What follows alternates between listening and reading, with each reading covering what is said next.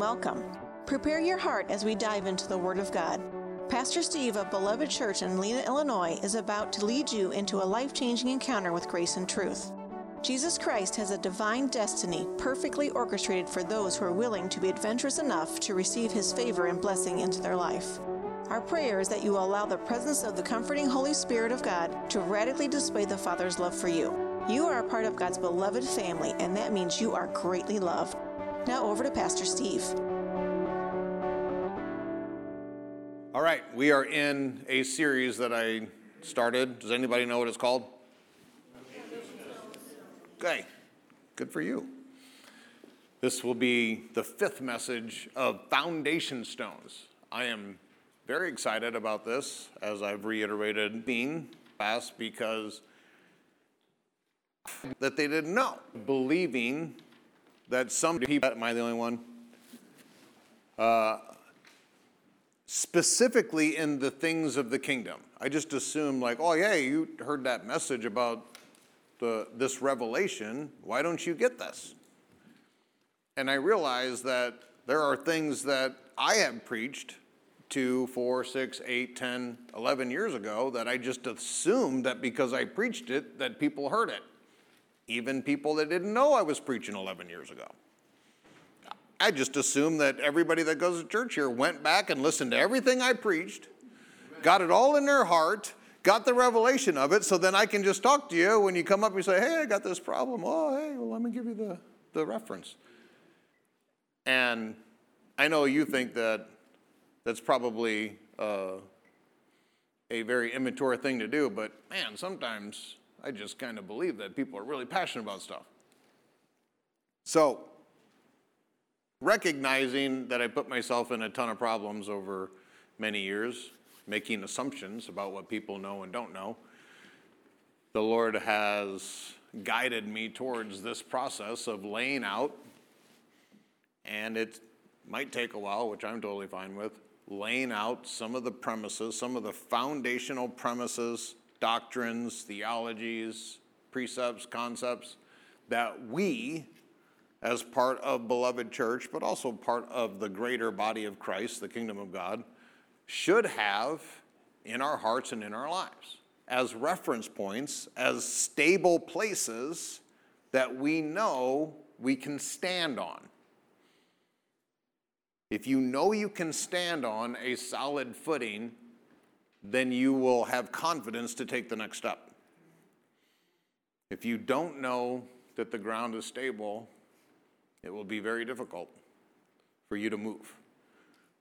When sitting on the beach one of the times, there was everyone, before I was a walker, and that would be running on the beach. The last thing, the most torturous thing that I thought that any runner would ever do is run on sand.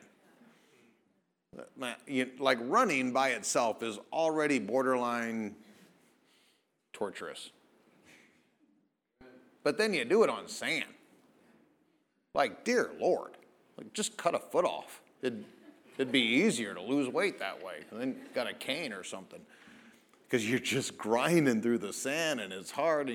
And obviously the reason that people do it is the reason that I'm saying that it's terrible, because it adds extra work and extra labor and makes your workout probably go faster.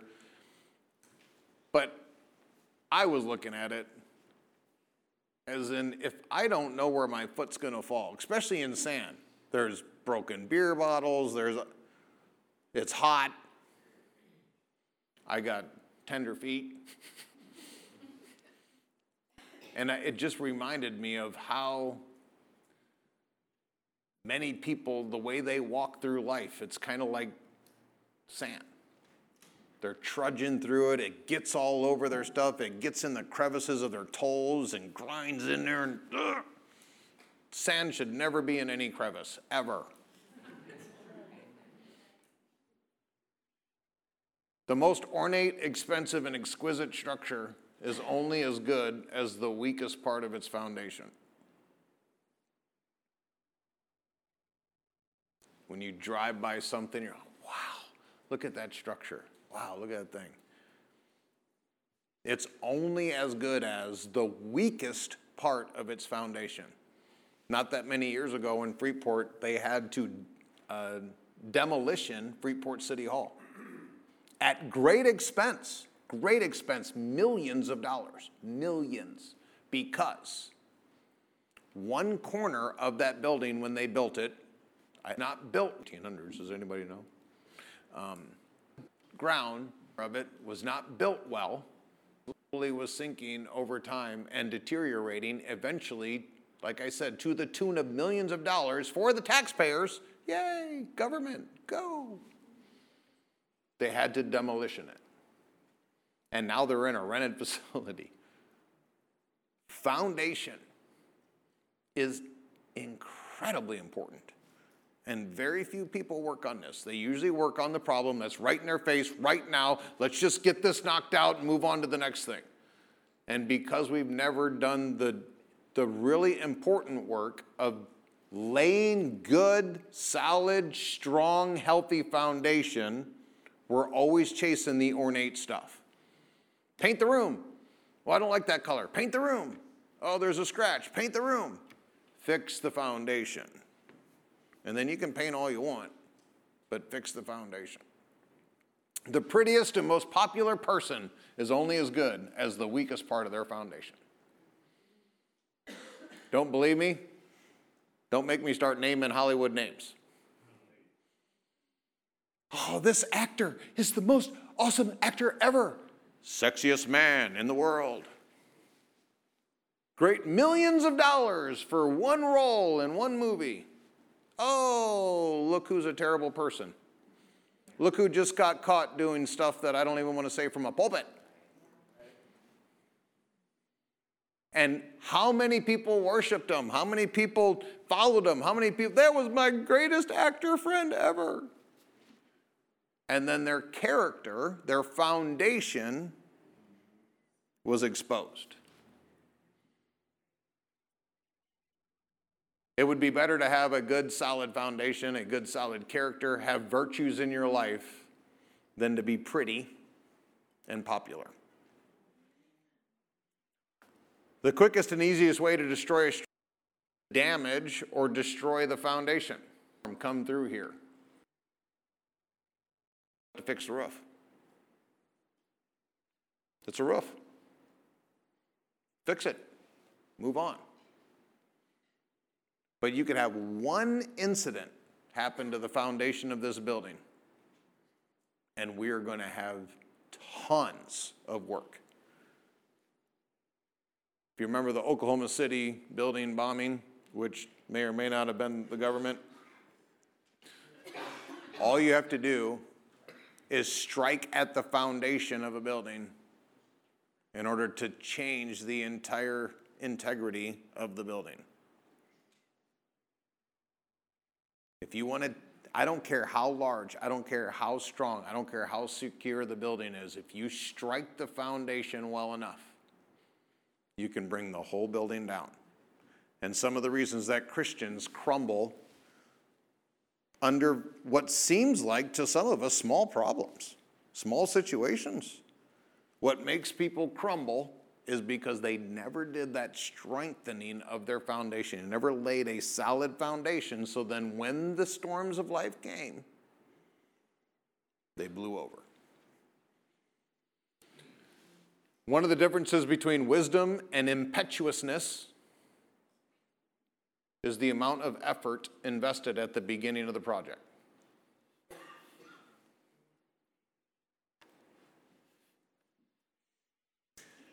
Fast, cheap, low effort. These are words that they put on the fronts of packages now. Why? Because they sell. I want it fast. I want it cheap. I want it easy. That's what I want. I'll pay for that. Steve Cassell paid for that. I'll give you my story. I needed a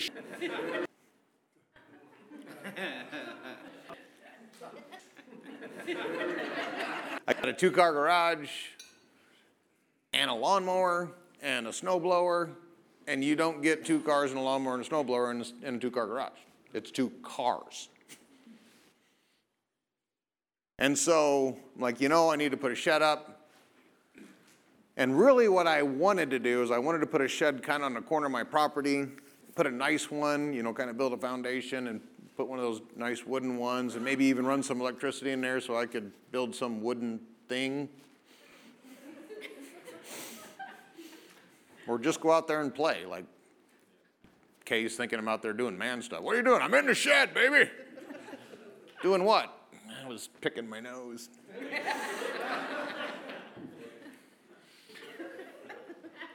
And, I was like, man, I don't know, it's a lot of effort. I got to get a ditch witch and dig electrical out there and do all that. And I'm not super awesome at doing electrical. For some reason, make a circle doesn't really make a circle in my head. And so sometimes I make like figure eights and then they pop breakers. I don't know what that's all about.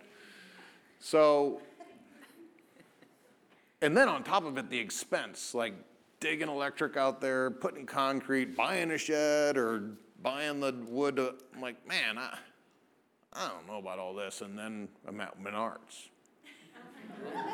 Oh, yeah. Durable plastic shed. Hold the phone, baby. I've got a solution we're both going to love, honey. This is cheap.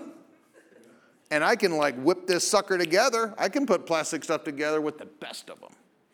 When I was in college, Bible college the first time, because it didn't take, so I had to go again. But when I was in Bible college the first time, one of my little side gigs to make ends meet was to put together the solder. And you guys know what I'm talking about? Back when that first came out, this is together. And yeah, I made easy as it is now. Now it's like put A into B and turn this screw and you're good to go. Back then, these were pages of putting this solder furniture together. And for some reason, I was good at it. I could follow instructions, 1, 2, 3, do this first, do this. I was good at it. And so I got hired by people from the Bible college and at the ministry to put their stuff together because they bought it cheap, but they didn't want to do the work. No problem. I'll put it together. And so putting a plastic shed together, one eye closed. I've got tools. That's right. Knock that sucker out, probably 2 hours. And I might have put it together not where I wanted it, but it was plastic, so I was able to easily just push it over to where I wanted it. Second bonus, you can move it around whenever you want. Yeah, this is an awesome story. I live on Breezeway.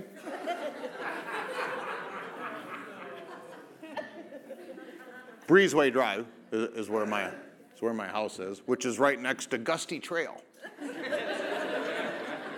Breezeway, Gusty Trail, my house.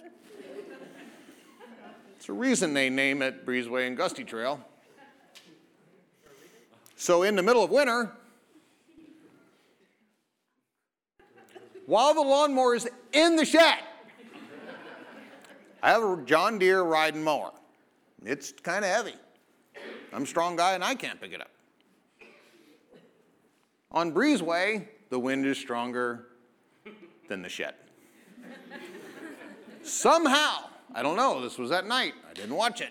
Somehow the wind itself, all by itself, picked up my shed, carried it over into my yard, and dropped it. With the lawnmower in it.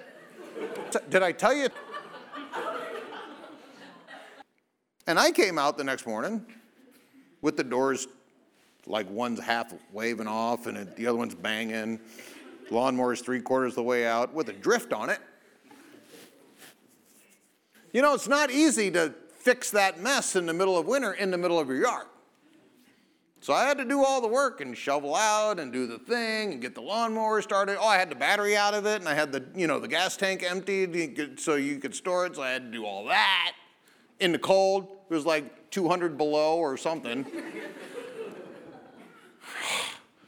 Finally got it up there. This time I'm smart.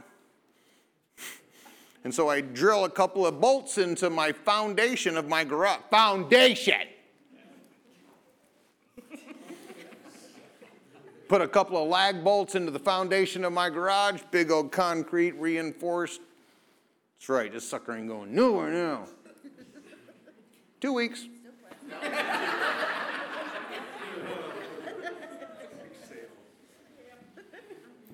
Now the doors broke off, and the other one has one broken hinge.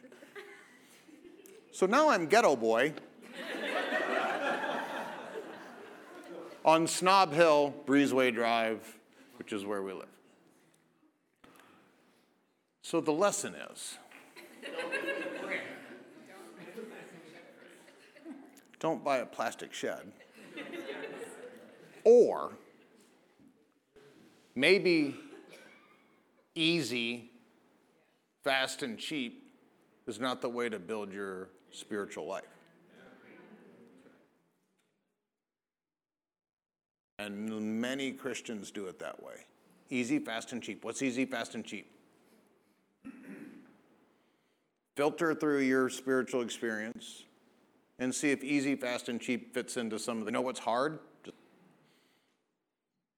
You know what's hard? You know what's hard? Discipleship. Really connected to a local body that's doing things. Yep. It's easy, fast, and cheap. Kind of come and go. Not be super invested. Not have to do all that discipleship stuff. Jesus said in Matthew 7:24, anyone who listens to my teaching and follows it is wise. Listens and follows. Like a person who builds a house on solid rock, not a person who builds a plastic shed. Then the rain comes in torrents or blizzards, and the flood waters rise and the winds beats against that house, and it won't collapse because it's built on bedrock or because it's not plastic. Verse 26, but anyone who hears my teaching, the word teaching here in the Greek is based on the word logos. Logos is where we get the word for word, W-O-R-D, logos, word. So the word of God is the logos of theos. And he said, whoever listens to my teaching, logos, I want you to tie in the word of God with the words of Jesus. Jesus is the word. His words are the word. But anyone who hears my teaching and does not obey it is foolish. Like a person who builds a plastic shed on his sand. And then when the rains come, or the blizzards and the floods come, the winds beat against that shed, and it collapses with a mighty crash and makes your lawnmower have a drift on it. 1 Peter chapter 2, as you come to him, Jesus Christ, the living stone, rejected by men. The world rejects the best stuff. If the world rejects, if the world rejects the best stuff, you based upon the world's opinion of us.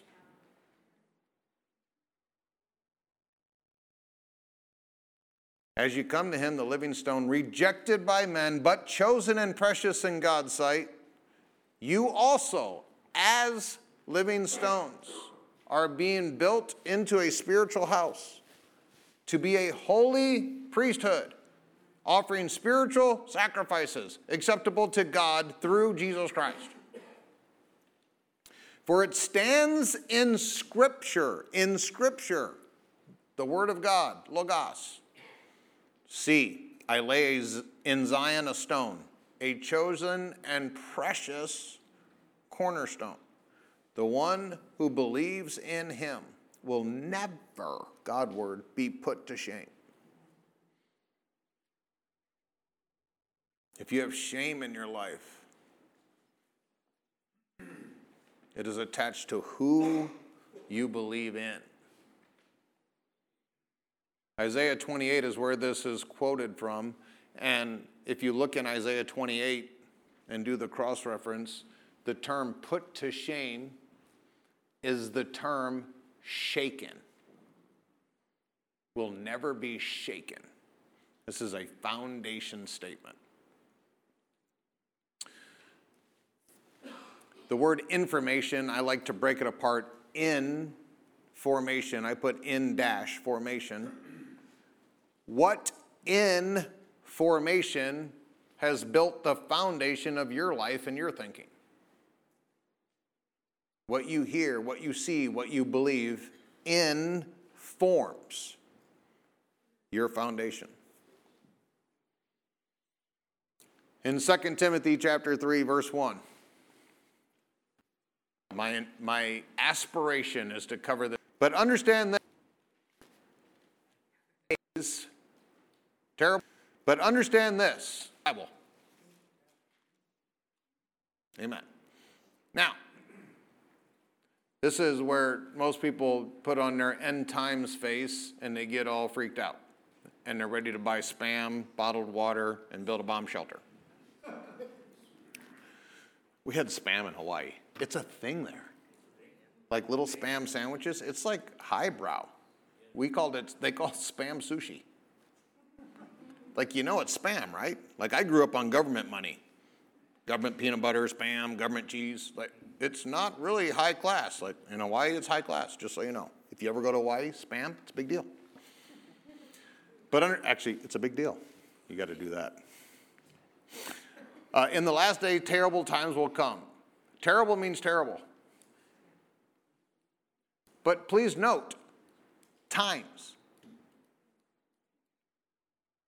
Times. It's not all the last days are terrible. In the last days, how long is the last days? So far, 2023 years.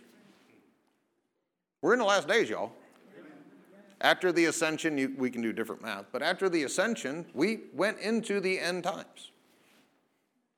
This is why a lot of people's eschatology is jacked up. They don't realize that the end time started the day Jesus left. The angel said, he'll come back. Okay, we're in the end times. But we think that, well, now it's 2000. Now it's really the end times. Because 1999, I mean, even Prince knew that, he was going to party like it was 1999. It's not more end times now than it was end times then. We're later in the end times. I'm not arguing that. But we're in the end times, the last days.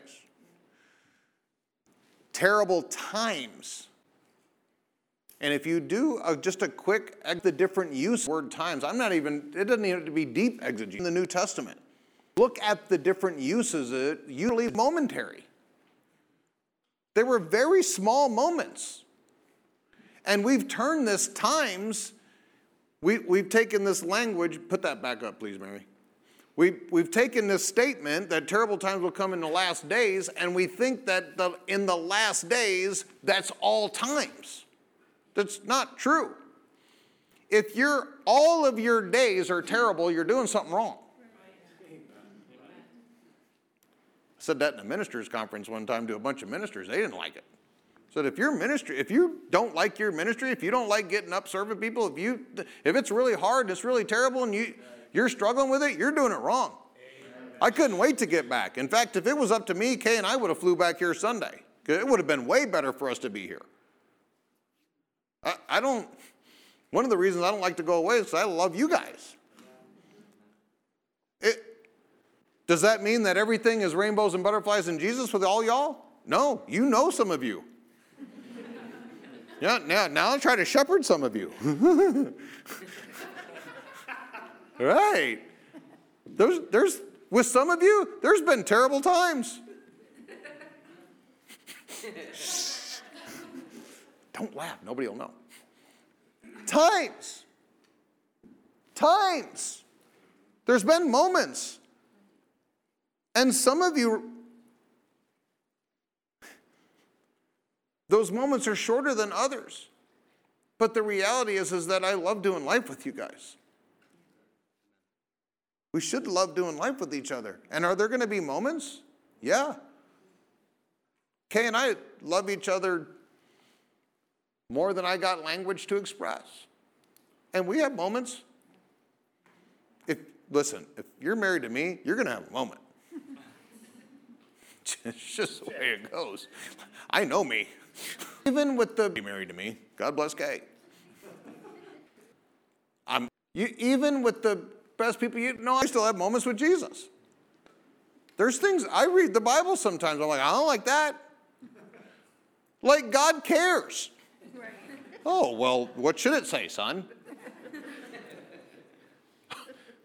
It doesn't work that way. I don't get to say, well, this is my money, God. I want to do what I want to do with it. God's like, oh, okay, sorry. I thought I was Lord.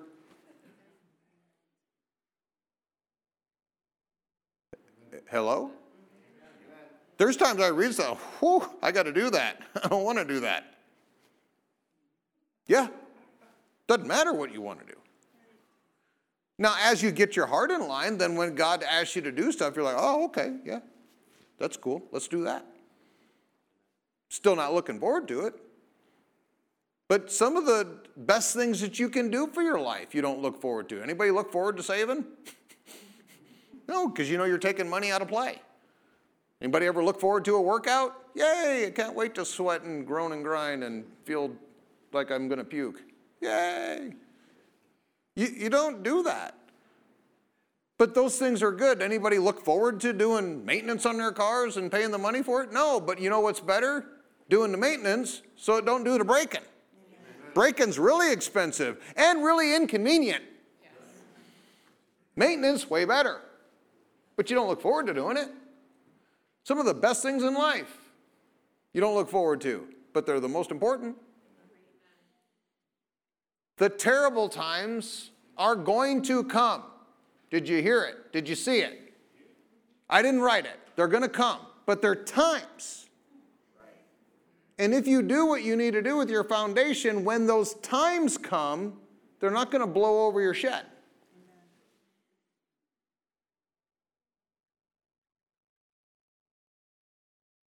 Good times, men in our society, weak men.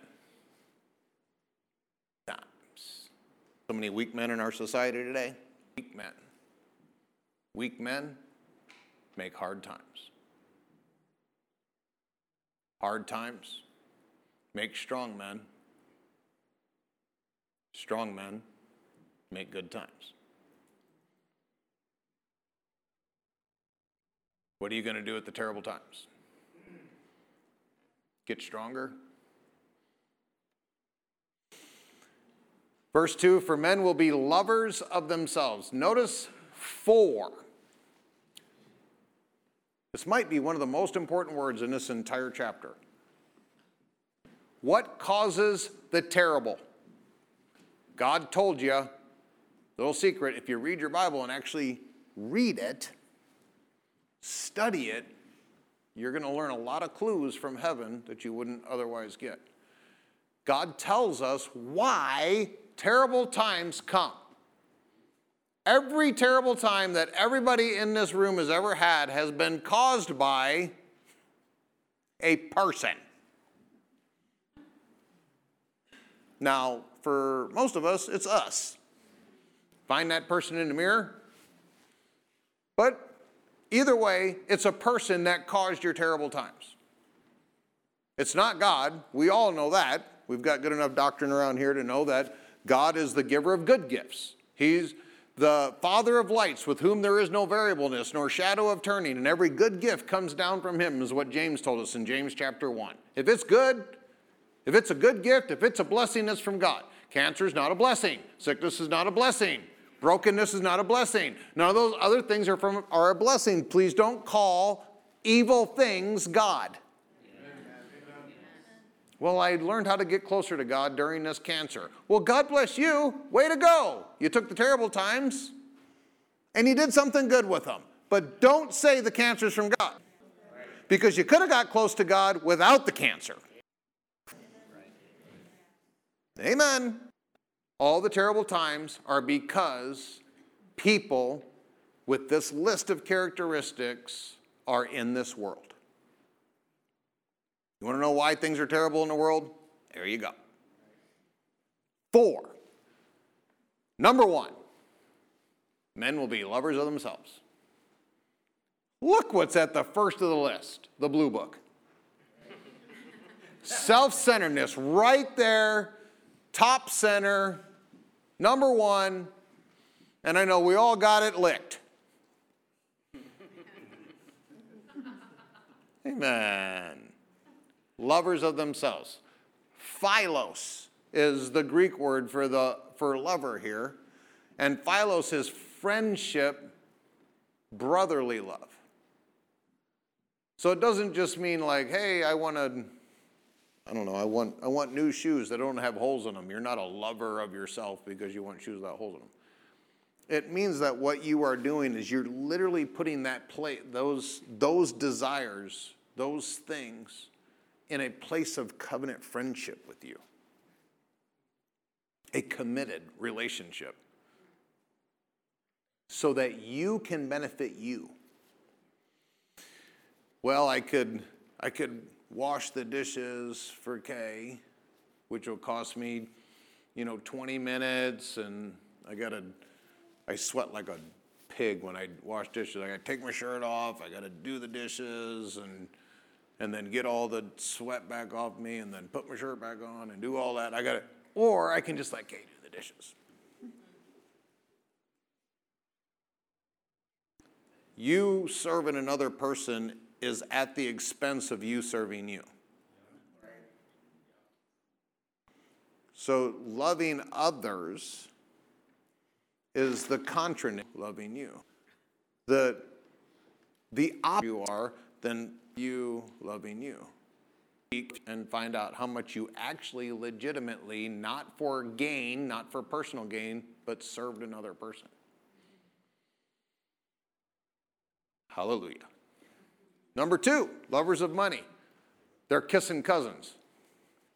Because money equals power, authority, influence, but it also can determine your comfort. More money, the more comfort you can purchase. And so loving what can give you authority or power and loving what can bring comfort into your life is going to be the reason that terrible times are going to come to other people and you. Boastful. This is a person who professes something they don't possess. I would be very careful about what you profess. Because if you don't possess it, you have initiated a spiritual principle for that thing to not have the ability to grow in your life.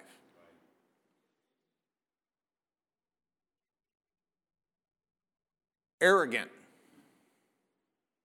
And this doesn't just mean arrogant like that picture of that guy that you got on TV playing the role of being arrogant. Arrogant is a person who actually believes that they are something outside of the grace of God. It's a good way to put it. I am what I am by the grace of God. It's not my awesome education. It's not my super wealthy upbringing. It's not my whiteness. It's not whatever. The grace of God. You got. It's the grace. It's the grace of God. It compels me to do stuff. I want to be studied. I am a voracious learner. I am nearly always studying something. I am learning something. The way that I would define myself is I'm like a general practitioner. My doctorate is general practicing, which means I know a little bit about a lot, and I don't know a lot about a little. There's specialists. If you got a problem with your ear, go to the ear, nose, and throat guy. My job is to know a lot or a little about a lot, so I can point people in the right direction. So I'm a voracious learner in all these areas, but the grace of God is what compels me to do that. I don't have any more assets than anybody else in this room. I got the same brain, same access to the Holy Spirit as everybody else in this room. A person who leans more into the grace of God has more come out. The next one is abusive here in the BSB. This is the Greek word blasphemos, which literally means blasphemy. This is where we get the word blasphemy. But what blasphemy one of the implications of this particular usage of that word is that you are implicating God. When there's a problem in your life and you're like, God, this is actually like abusive towards God or towards the people of God. How about towards spiritual leaders? That, well, if I wouldn't have done what that stupid preacher said in that dumb sermon, I wouldn't be in this mess. You might want to check it. Maybe it wasn't the bad message. Maybe it was the bad application. Anybody ever heard the right thing but did it the wrong way? Disobedient. Paul just was like, what is that doing there? Throw out bad adjectives. It's like Paul just was like, this isn't just for kids, y'all.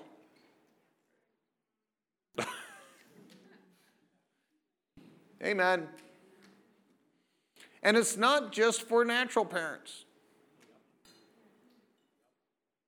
You know, God gave you biological parents, and he has made spiritual parents available to all of you. Some of you may not have any, but that's not because God left you an orphan.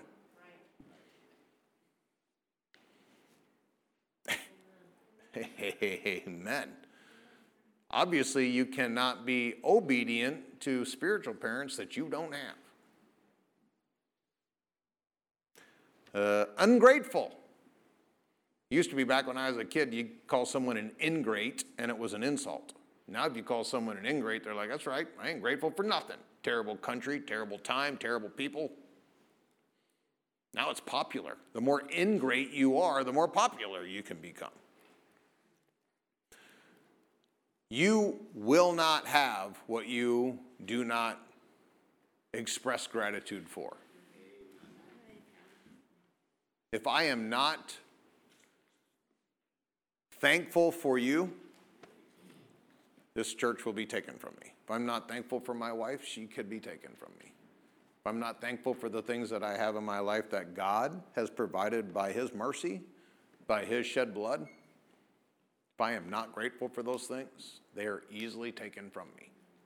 You protect things that you value. What you don't value, you are ungrateful for. And don't tell me, no, I'm really grateful for it, I just don't express it and I don't think it.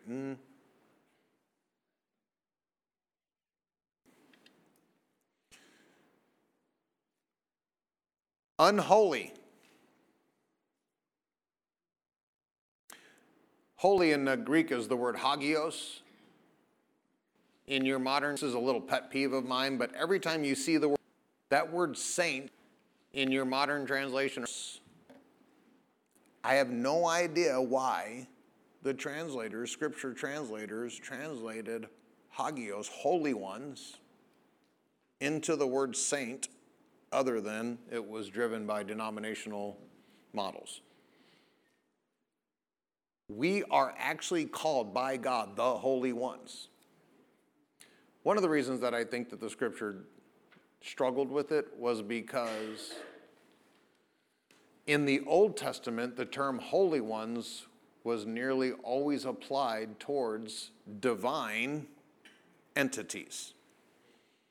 Angels, divine council, things like that were called the holy ones. And so I think in the New Testament, some of the translators were a little bit concerned about calling you part of the divine council or part of the divine family, so they translated it saints so we wouldn't make the connection. But here I am telling you the Greek, make the connection. We're supposed to be the holy ones.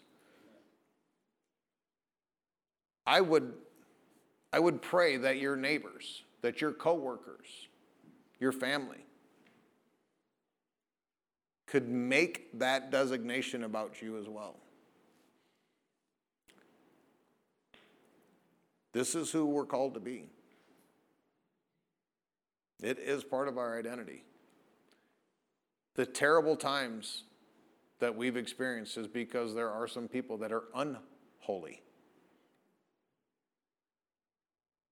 Please don't be one of those people.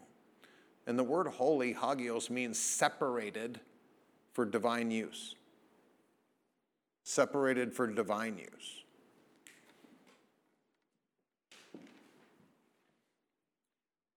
In verse 3, the first one is unloving. And unloving has the Greek word storge in there. Storge, one of the types of love that is the God kind of, what all of us know, more for the person being loved than you care for yourself. And then there's philos, which is brotherly love. Philadelphia, the city of brotherly love, it's a brotherly or a covenant love. A friendship love is usually the best terminology for it.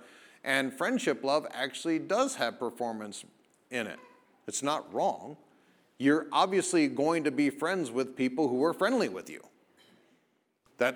Agape is a love that is universally applied because God shed his love abroad in you and you didn't deserve it, and so you give people undeserved love.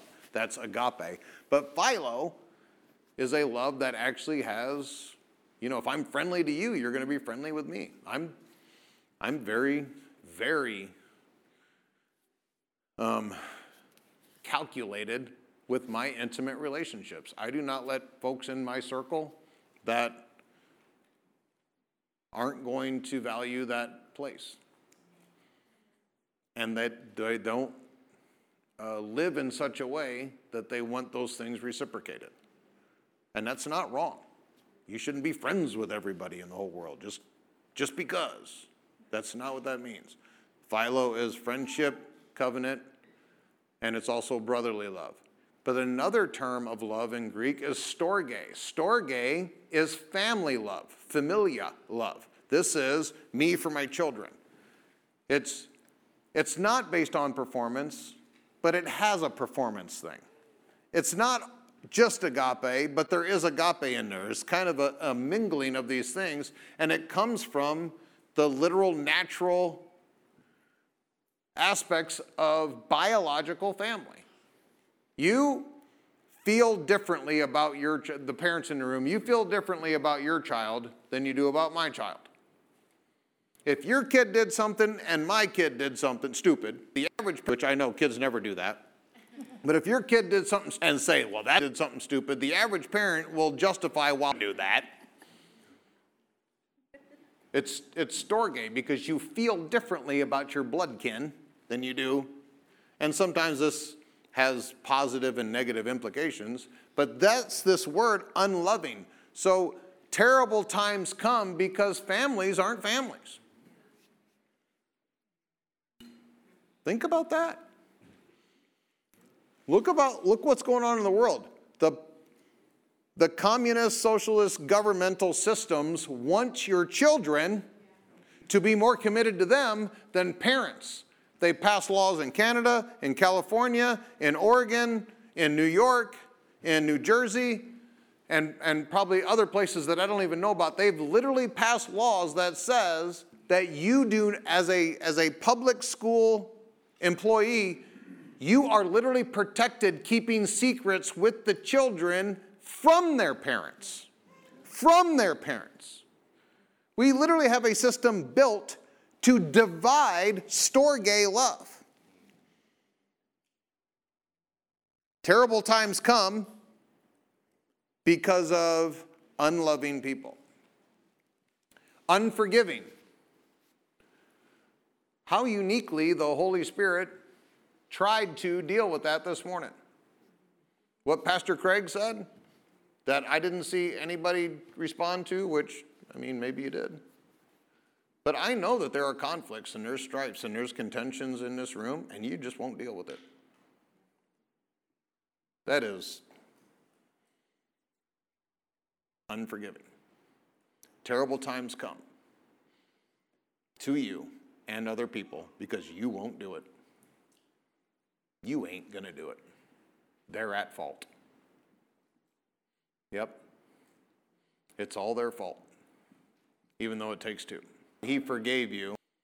Thank God Jesus doesn't deal with you. Thank God he forgave you.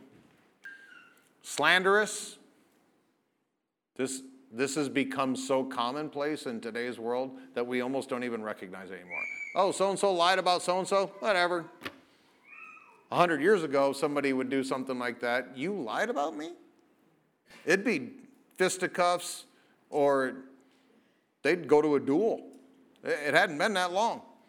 You get your pistol, I'll get my pistol. You said something terrible about me. 10 paces, turn and fire. Somebody's dying. You didn't do that. Now, you almost can't talk about another person without throwing in, well, you know what they probably do when nobody's looking. We just throw slander around like it's part of the nature of our world today. Let me just say one word and prove it. Politics. Without self-control. Has anybody paid attention to what's going on in our world right now? It is wheels off in nearly every area. The ability to control a person's behavior is almost non-existent at this point. I'm a people watcher.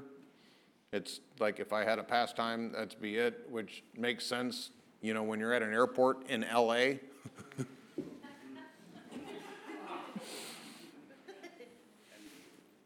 The way that people do their lives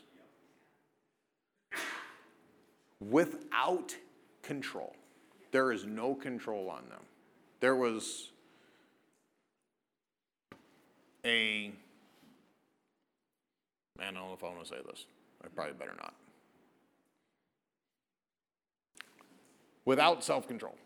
It is part of the kingdom of God. It is one of the gifts of our not controlling life to have the ability to control self. On purpose, rejecting the work. If you are not controlling self, and you cannot have an addiction without giving up self-control.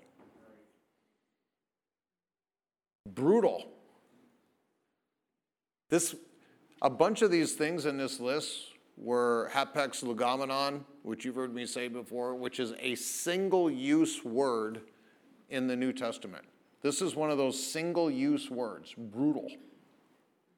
And this means not tame. It has one definition. This is the only definition. It means not tame.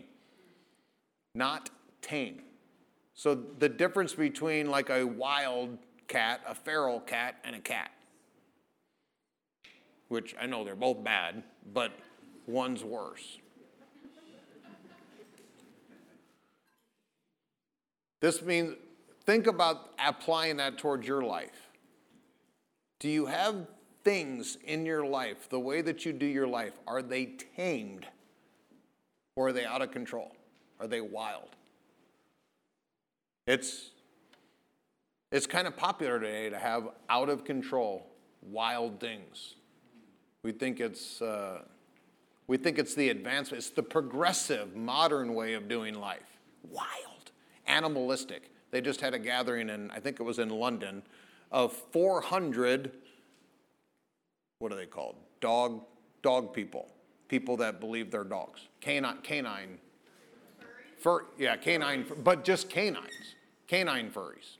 They all gather together, 400 of them, and they want rights from the government.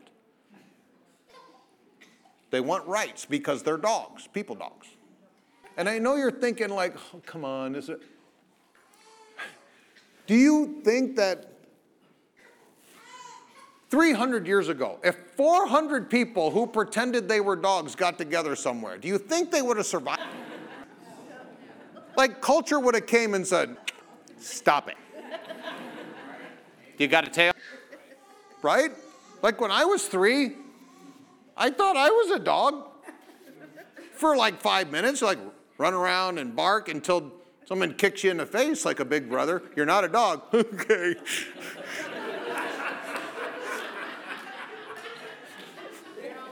You're right. Not a dog. You're not a dog.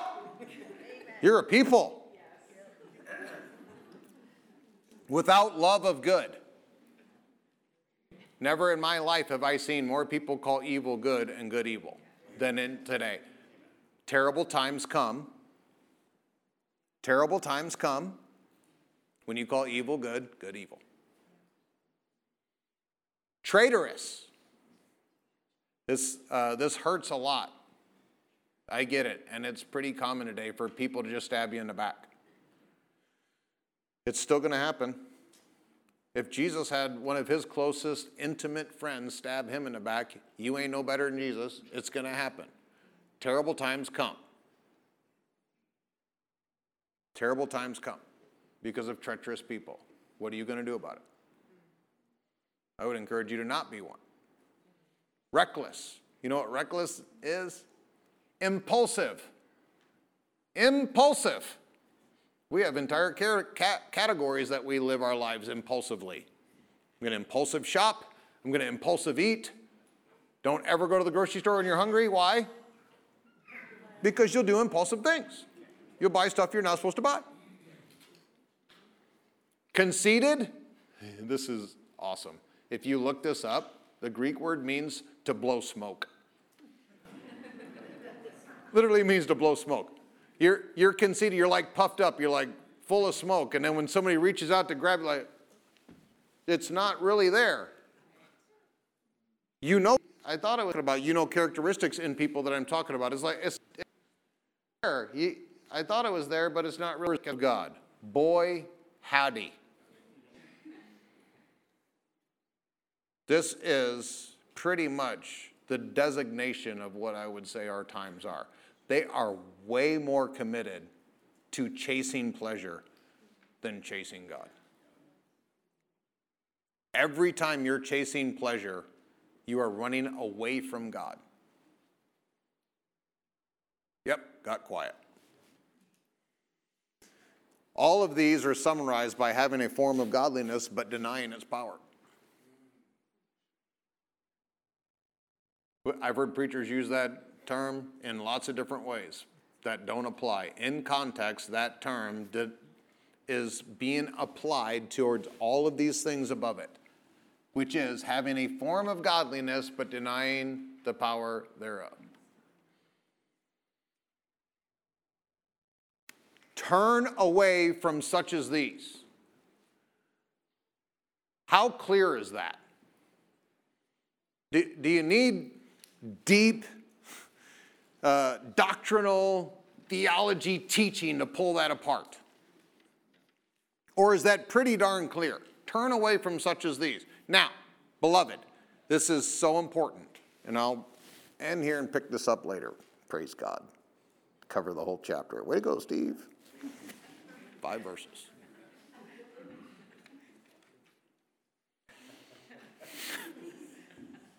Amen. It could be like Doc Ryan and just go 45 minutes longer. So, amen. Shut up. I won't. Turn away from such as these. Do you know that we have a command by Jesus, the Lord of heaven and earth, love our neighbor, the head of the church? We have a command to love our neighbor. Salt and light. To go find the most broken, the most evil, the most destitute people on this planet, and to go insert ourselves into their lives and try to rescue them from their darkness and rescue them from their own personal damnation. We have a command in Scripture to do that, and multiple of them. It's called the Great Commission. So which is it? Turn away from such as these, or go be with such as these? Let me help you. The such as these are Christians that are doing that. You go look at that list again, and I know what you're thinking. You're thinking, all them evil people out there that aren't saved. Mm-hmm. You keep on thinking that. You know, unsaved people automatically, by nature, sin. So, is that surprise? Surprise! Sinners sin. Evil people do evil stuff. Wickedness leads to wickedness. Broken people break people. But for people who call upon the name of the Lord and live this way, we are supposed to shun them so far that their isolation and loneliness compels them back into right standing with God and His body. And you know how many times I have been chastised by good Christians because I have held people accountable in the church for living righteously. You should be more loving, Pastor. Yep, I should be. I should be more like Jesus. Take a whip. Or give the scriptures on why we're supposed to turn away from people who specifically make choices in their life and still call to them lovingly. When people make with a 12 gauge, I'm saying we are supposed to go to people who are living this way. Christians, self-professed Christians, we're supposed to go to these people and say, why are you living in such a way? Please repent. Please turn from living this way and live the way that is congruent with you calling on the name of the Lord and carrying the character of God. And if they refuse, Matthew chapter 18, if they refuse, we are supposed to remove them from our fellowship. The problem is, in today's world, we remove them from our fellowship. They'll just go down the street and get into another fellowship, and they'll be totally accepted because the church is supposed to be a place where all the broken people are accepted, and you can stay broken here for 40 years, and we'll just love you. That's not okay. If you're 20 years into Christianity and you're still broken, you're doing it wrong. And someone needs to whoop your tailbone. If your baby who's 22 years old is still pooping their diapers, you're a bad parent. You're a bad parent. And someone needs to tell you that. And you need to correct your parenting because you're damaging that child. And it's the same thing in the body of Christ. If you come in here and you have one of those kind of things going on in you, you need to be chastised. And you need to have these things removed from your life because you're hurting other people around you, other people that love you, that don't want to see your life being destroyed by those kind of choices. And we'll bring that correction, we'll bring that knowledge to you. And if you refuse it, obviously they refused it, they had a form of godliness, but they denied as a personal choice. You said, nope, I'm not going to live that way. I'm not going to do that. I'm not going to live in God's definition for what my life is. I know I'm a boy, but I feel like a girl. If you're going to just openly rebel at what God has given you available, if somebody comes to you and says, hey, God made you a boy, you should be a boy. And then you say, this is what I says, or I don't care what God did. Love is love. We do this a lot, and we accept it in Christianity, which promotes it. And we should have a standard. There should be a way that we carry ourselves, and we hold other people for carrying ourselves. Otherwise, what separates us from the world? Nothing. We're just like them. If you're a Cassell, a born Cassell, not that Stacy's not a Cassell, I'm just saying, like if you're a Cassell, you live in our house, Hannah and Gunnar knew that this is how things worked at our house. They weren't surprised when we held them accountable for how things work at the Cassell house. You know, our kids never had a curfew. We told them what time we went to bed. And if they woke me up, I was going to kill them or take them halfway close to death. So they just figured it out. At the Cassell house, they go to sleep at such and such, we better make sure. And they did. Things should work inside the house. Now, what about the household of God? Things should work a certain way. We should expect that the rules of the house are being followed. The rules of the house are this list, 2 through 4. Go review those things. The reason that here uniquely, Paul tells Timothy, get away from these people. Get these people out. And it wasn't just Timothy. It happened in Corinthians. In 1 Corinthians chapter 6, probably the least read chapter in anybody's Bible, they literally threw out of their church someone who was in sexual immorality. Threw them out of the church. You know how you get into a church today? You show up and you say, hey, I'm in sexual immorality. Well, come on in. We're all there. Big party of immorality around here. We're a new progressive church. Woo! They threw the Bible out. Threw them out. Yeah, the Bible that y'all read.